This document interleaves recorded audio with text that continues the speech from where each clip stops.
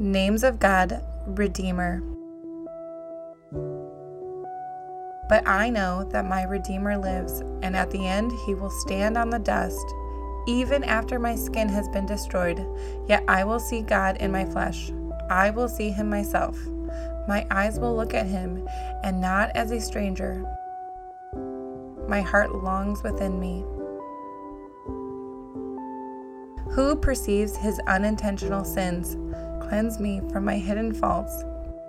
Moreover, keep your servant from willful sins. Do not let them rule me. Then I will be blameless and cleansed from blatant rebellion. May the words of my mouth and the meditation of my heart be acceptable to you, Lord, my rock and my redeemer. This is what the Lord, the King of Israel and its Redeemer, the Lord of armies says. I am the first and I am the last. There is no God but me. Who, like me, can announce the future?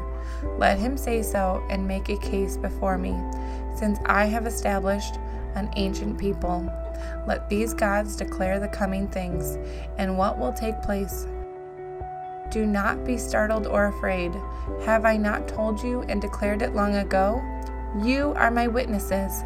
Is there any God but me? There is no other rock. I do not know any. 1 Minute with the Bible is brought to you by the Christian Standard Bible.